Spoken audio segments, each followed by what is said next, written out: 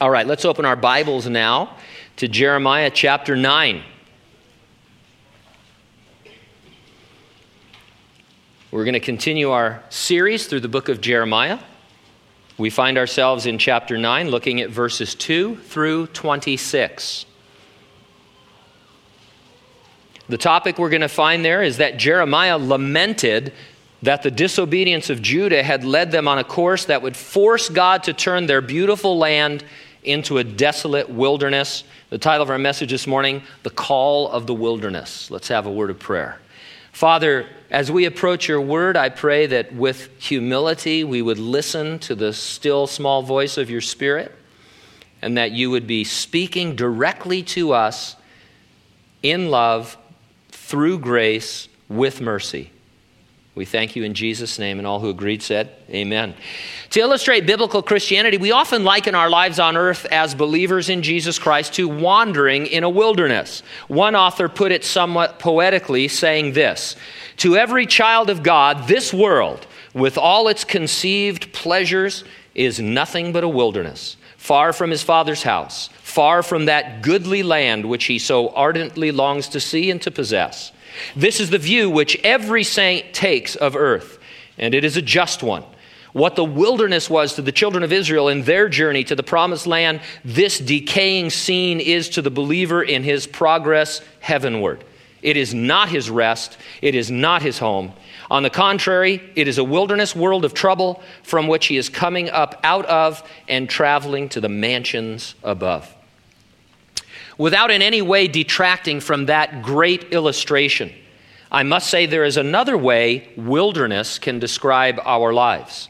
It's one that is less poetic, slightly more tragic. It is this: if we are not careful, we can turn our lives into a spiritual wilderness. In our text, Jeremiah mentions the word wilderness no less than 3 times. As we will see, the disobedience of the people of God brings judgment upon them that turns their land into a physical wilderness, and it shows them that their sin had already turned their lives into a spiritual wilderness.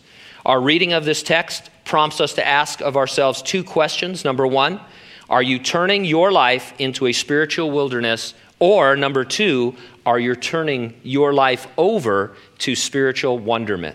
First of all, in verses 2 through 22, are you turning your life into a spiritual wilderness? One interesting feature of these verses is that Jeremiah speaks in 3 of them, and each time he does, in verses 2, 10, and 12, he mentions this word wilderness. Now, at the time Jeremiah spoke, the Jews were still dwelling in relative comfort in and around Jerusalem. He was therefore predicting a future time when God's judgment would turn their land literally into a wilderness. Meanwhile, as you read through the chapter, you see that their lives were already desolate spiritual wildernesses. No believer wants their life to turn into a spiritual wilderness. None of us got up this morning and said, I think I will jettison walking with the Lord and turn my life into a barren, desolate spiritual wilderness where I am parched and unsatisfied and I have ruined everything and everybody around me. Nobody gets up and does that. However, many of us have experienced a time in our lives, or have seen others experience a time in their lives, where they did wake up one morning and that was the case. So how did they get there? That's one of the things that we want to learn about from looking at the disobedience of the people of Judah. And so we begin in verse 2. Oh, that I had in the wilderness a lodging place for travelers, that I might leave my people and go far from them, for they are all adulterers, an assembly of treacherous men. Lodging places, or some of your Bibles will translate it in those days, they weren't comfortable. They were actually quite dangerous. They were just places along roads. Maybe there was a structure, maybe there wasn't. Usually if there was, it was some kind of a wall with an open courtyard, and people would just hang out there in little stalls or little areas, and you had no idea who was going to be there. Whether they were friendly or enemies, robbers or whatever. And so for somebody who lived in Jerusalem, the crown jewel of Judah, God's city, to say, I would rather permanently dwell as a traveler along the dangerous roads where robbers and thieves dwell at night in these temporary lodging places. That's quite a statement, quite a commentary on the sad state of life in Jerusalem. Jeremiah said, they're all adulterers. Now, either everyone was literally committing adultery, whether it was spiritual or physical, or everyone had changed their mind about what constituted it, and they were okay with it. In other words, the entire society had made a shift in their thinking away from the truth of the Word of God. Just because other believers are doing certain things, or because they think certain ways, doesn't mean it's okay for me. Just because certain standards have grown lax in society, doesn't mean our standards should grow lax as Christians. As I've said many times before, we don't want to just be a little bit better than people in the world. We want to be separated and holy. Our standards should never really change. As society changes, there are certain standards that should never really change. And yet, it's difficult, it's a warfare, there's a struggle as a Christian because society is always seeking to tear you down. Now, one thing I do see happening, it's kind of a sad commentary, is that in the Christian realm today, I'm not talking about our church, but just in the general Christian realm, I see a lot of believers who are so into what they call their liberties. Those areas of life that are neither black or white. They're not necessarily sinful. They could be sinful to some people, but it's an area of liberty. And we don't want to take anybody's liberty away from them, but I see them now flaunting that liberty. They wear it on their sleeve, as it were. They promote it. And if anybody challenges them and says, oh, you might be stumbling somebody else, they get very offended about that. Now, Paul the Apostle, he was in defense of liberty. He said, you know, if the Bible doesn't say it's sinful, have it to yourself and God. Do it. He doesn't want to limit your Christian walk in that way. But Paul the Apostle also said, if I'm doing something that would stumble my brother or sister, I'll never do it again. I'll just give it up just like that. And so we're not even asking people to give things up anymore. We're just asking them to not flaunt them, to not put them on Facebook. I'm on Facebook, and I'm amazed at what's on Facebook. How many, recently it seems like a rash of people who I think are normal that I have to hide their posts. It's crazy. What are you, and it's not that people have gotten hijacked. I know people get hijacked and, and hacked and all of that. But some people, they're just out there saying, hey, this is my liberty. This is what I do. I know a few years ago this was a questionable behavior, but now it's me. And so I say just be careful. Keep doing it if you feel like it gets you closer to the Lord. But I'll tell you right now, if your attitude is to flaunt it and not care about whether it stumbles a believer, it's not a liberty to you. It's something else that's going to lead you into a wilderness of sin. Verse 3, and like their bow, they have bent their tongues for lies. They're not valiant for the truth on the earth, for they proceed from evil to evil, and they do not know me, says the Lord. Everyone take heed to his neighbor and do not trust any brother, for every brother will utterly supplant and every neighbor will walk with slanderers. Everyone will deceive his neighbor and will not speak the truth. They have taught their tongue to speak lies. They weary themselves to commit iniquity. Your dwelling place is in the midst of deceit. Through deceit they refuse to know me, says the Lord. Therefore, thus says the Lord of hosts, behold, I will refine them and try them. For how shall I deal with the daughter of my people? Their tongue is an arrow shot out. It speaks deceit. One speaks peaceably to his neighbor with his mouth, but in his heart he lies in wait. Shall I not punish them for these things, says the Lord? Shall I not avenge myself on such a nation as this? Now, reviewing those verses, God speaks of their lies 3 times. He speaks of deceit 4 times. Why was it so easy for them to lie and deceive? Well, part of the answer can be found in the phrase in verse 3, they are not valiant for the truth on earth. And so God had given them truth through his word. He had commanded them. And they were not valiant for it. They didn't defend it. They didn't draw their sword and say, this is the truth of God and we won't waver from it. And therefore they began to lie about their behaviors. They began to deceive themselves and to deceive others. Because if you're not going to stand for the truth as God has revealed it, you have to fall for a lie.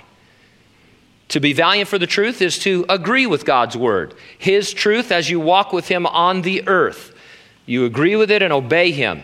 And you agree with it when you disobey Him by confessing and repenting and coming back to obedience. You see your sin, you say, yes, that is sin. I fell into it, I've been doing it, but I recognize it for what it is. I don't want to have anything to do with it anymore. I want to get right back on track with the Lord. Now, it used to be when a believer sinned, they would confess it and they would repent from it. They would get back on track in their walk with the Lord. They were valiant for the truth on earth. More and more today, I'm seeing professing Christians fall into sin and then choose to continue in it on some level. And they'll even say, I know this is sin, but they like to use those air quotes, air quotes. I know it's sin, but what do you want me to do? I have to continue in it on some level for whatever reason. For example, husband has problems with pornography, gets caught or he admits it, but then he refuses to give his wife access to his online activities. He's not being valiant for the truth. 10 times out of 10, he's deceiving himself and lying to her. I've seen this, sadly. It's like, well, yeah, that was sin. I'm not doing that anymore, but I have a right to privacy. I mean, I have personal rights. This is America. This is my online activity. I'm not doing anything. I was, but I'm not. But I don't want anybody to check up on me. Well, 10 times out of 10, that's a lie. And what he's doing is deceiving himself. He's saying, I don't intend to do this, but I want to have the opportunity to do it should it arise. Your life is a wilderness.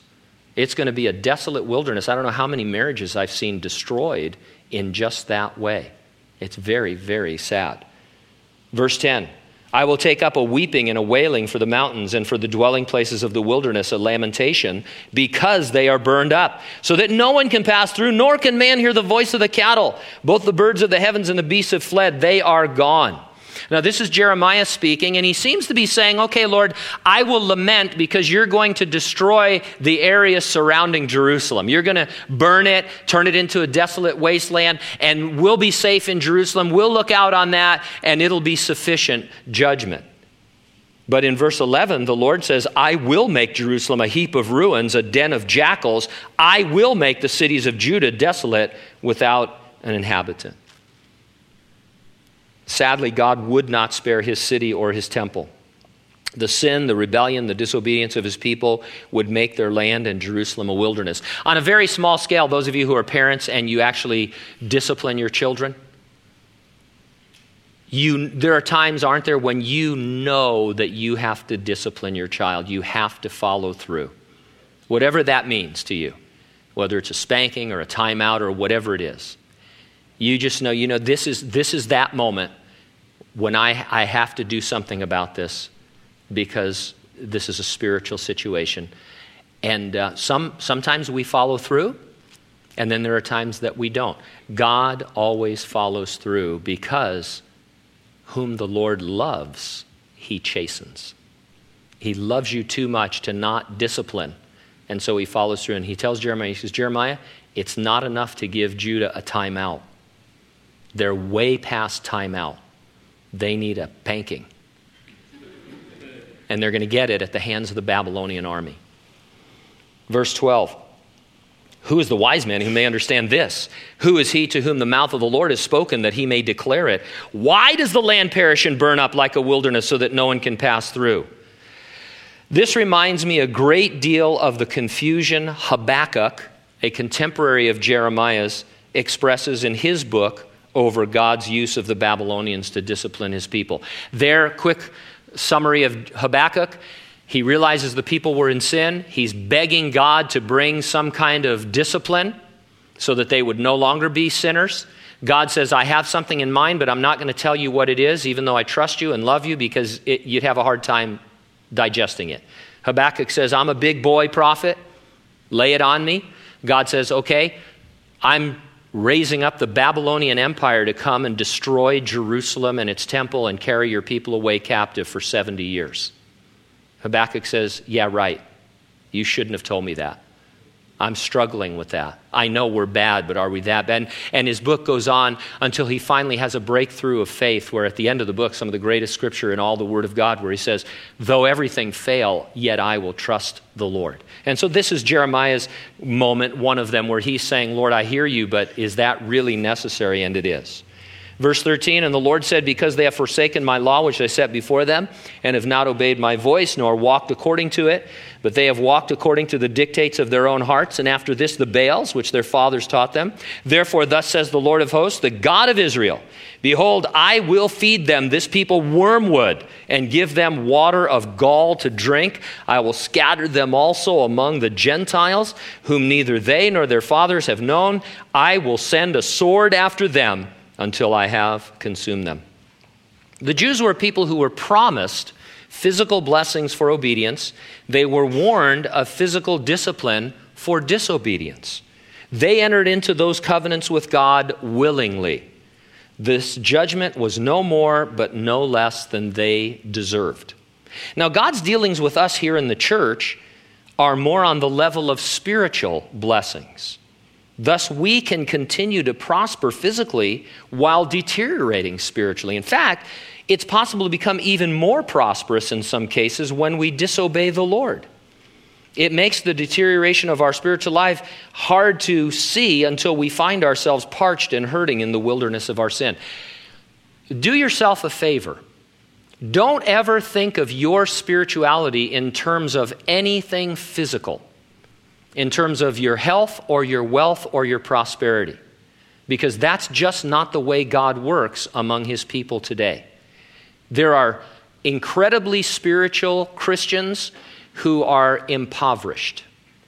There are incredibly spiritual Christians who have the wealth of this world. And so the thing is, that this is one easy way to not deceive yourself. Don't look around and think, well, nothing's happened to me. I'm still relatively healthy. I still am prospering. I have a job. I have a vehicle. Things are going pretty well for me. God must be pleased with me. No, you can't think like that at all. Neither can you think because an illness comes upon you or you lose your job or your car explodes. Oh, God must be angry with me. No, that's an Old Testament idea. You need to go to the Word of God and talk to God through the Spirit of God and say, Lord, am I on track with your plan and purpose for my life, regardless of how you're blessing me physically or withholding those blessings? Because my life is all about spiritual blessings in heavenly places. And what I've seen happen a lot with Christians is that they kind of step into an area of sin. They toe over the line a little bit, and then they go out and they start their car and it doesn't explode like in the movies. And so they think, well, God could have easily exploded my car. They get to their job and they still have it. They go to the doctor and they don't get a diagnosis of cancer. And so they think, well, I guess I'm okay. That has nothing to do with anything in terms of your spiritual walk with the Lord. Get that out of your head. There's nothing stupider than the health and wealth gospel. It's not a gospel. It's not a doctrine. It's insanity. It's stupidity. I won't stand for it. I'd like to be healthy and wealthy, but it doesn't matter. Now, this next section is especially graphic. It's even a little morbid. Verse 17, thus says the Lord of hosts, consider and call for the mourning women, that they may come, and send for skillful wailing women, that they may come. Let them make haste and take up a wailing for us, that our eyes may run with tears and our eyelids gush with water. For a voice of wailing is heard from Zion. How we are plundered. We are greatly ashamed because we have forsaken the land, because we have been cast out of our dwellings. Yet hear the word of the Lord, O women, and let your ear receive the word of his mouth. Teach your daughters wailing, and everyone her neighbor a lamentation. For death has come through our windows, has entered our palaces, to kill off the children, no longer to be outside, and the young men no longer on the streets. Speak, thus says the Lord, even the carcasses of men shall fall as refuse on the open field, like cuttings after the harvester, and no one shall gather them. There's nothing weirder than funeral customs. And they vary, of course, from culture to culture, but they're just strange, if you ask me. In Judah, it was customary to hire women to mourn at funerals. Apparently there were the mourning women and then there were the wailing women. And so you would hire these mourning women and, they would mourn, whatever that means to you, and then there would be the wailers. And in their culture, the way you expressed your love for the deceased was the amount of mourning and wailing women that you hired to be at the funeral. And they could care less about what was going on. They were professional wailers. And this is why one time when Jesus healed an individual at his funeral, they all immediately quit crying and said, "Hey, you're an idiot," because they were just professional mourners. I think that's kind of weird, but it's no weirder than some of the customs we have. Without stepping on anybody's toes, I think one custom I've seen talking to people over the years, who've gone to funeral homes and dealt with morticians, is the idea that the expense of the casket has something to do with the nature of your love for the deceased. I don't know how many funerals I've done over the years, but a lot of them, people come up and they say, "Wow, look at this casket." Because you can spend $10,000, $20,000, $30,000 on a casket. And if your goal is to have a wow casket so that people think you must have really loved that individual to spend $30,000 on a casket. No, you just weren't thinking when you were making this negotiation. There's a lot of nice looking caskets in the $1,000 range. That kind of, and you might think I'm being irreverent. Maybe I am, but what a weird custom. Do you think a Christian, let me just get off on this for a minute. I have extra time this morning because I had a baby dedication. You can't leave at 11:30. So, do you think there's a sincere Christian who dies, who if you could talk to them on the other side would say, "Please give me a $50,000 casket," and wouldn't say, "Take that money and give it to Gospel for Asia or dedicate it to some gospel cause, further the kingdom of God"? Now, I'm not saying that you have to cheap out. Nothing bothers me more, shifting gears now to weddings, than cheap out weddings.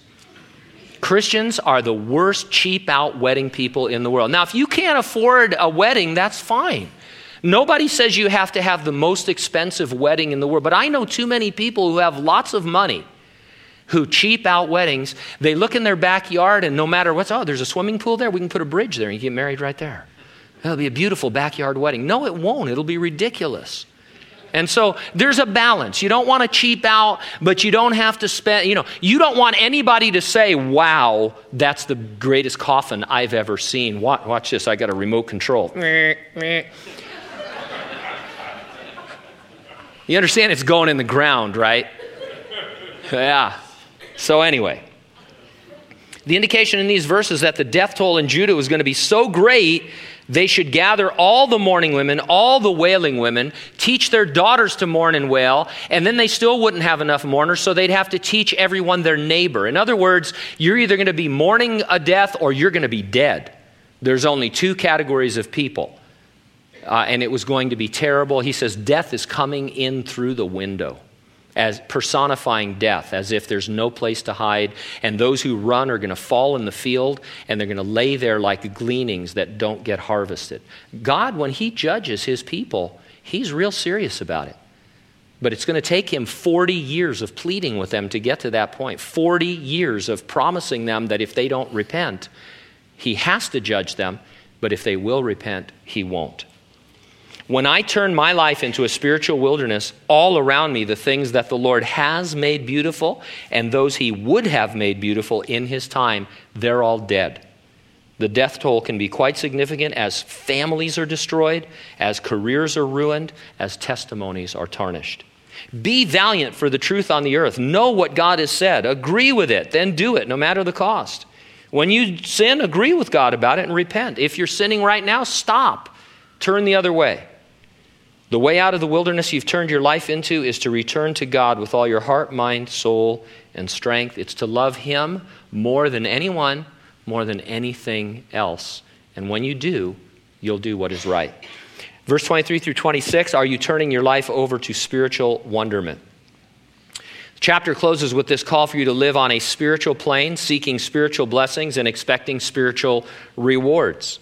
See if you get excited about what the Lord says in verses 23 and 24. He says, Let not the wise man glory in his wisdom, let not the mighty man glory in his might, nor let the rich man glory in his riches, but let him who glories glory in this, that he understands and knows me, that I am the Lord, exercising loving kindness, judgment, and righteousness in the earth, for in these I delight, says the Lord.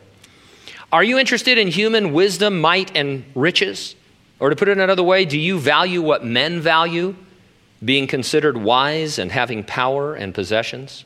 Or do you get all excited by knowing that God exercises loving kindness and judgment and righteousness in the earth? Or to put it another way, do you value what God values? Loving kindness, judgment, and righteousness. How many of you remember when we used to sing, "Thy loving kindness is better than life"? You remember that song? I want so bad to sing it. The women have a part, the men have a part.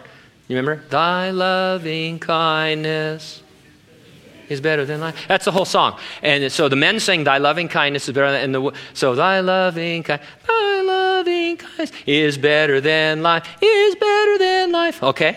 So let's do it. Ready? Thy loving kindness is better than life, is better than life. Thy loving kindness is better than life. Shall praise thee, thus will I bless thee. I will lift up thy hands unto thy name. Anyway, it goes like that. But thank you. Just came to me. Or maybe that wasn't a song we used to sing. Maybe it's a spontaneous song that we all just received, like the gift of tongues on the day of Pentecost.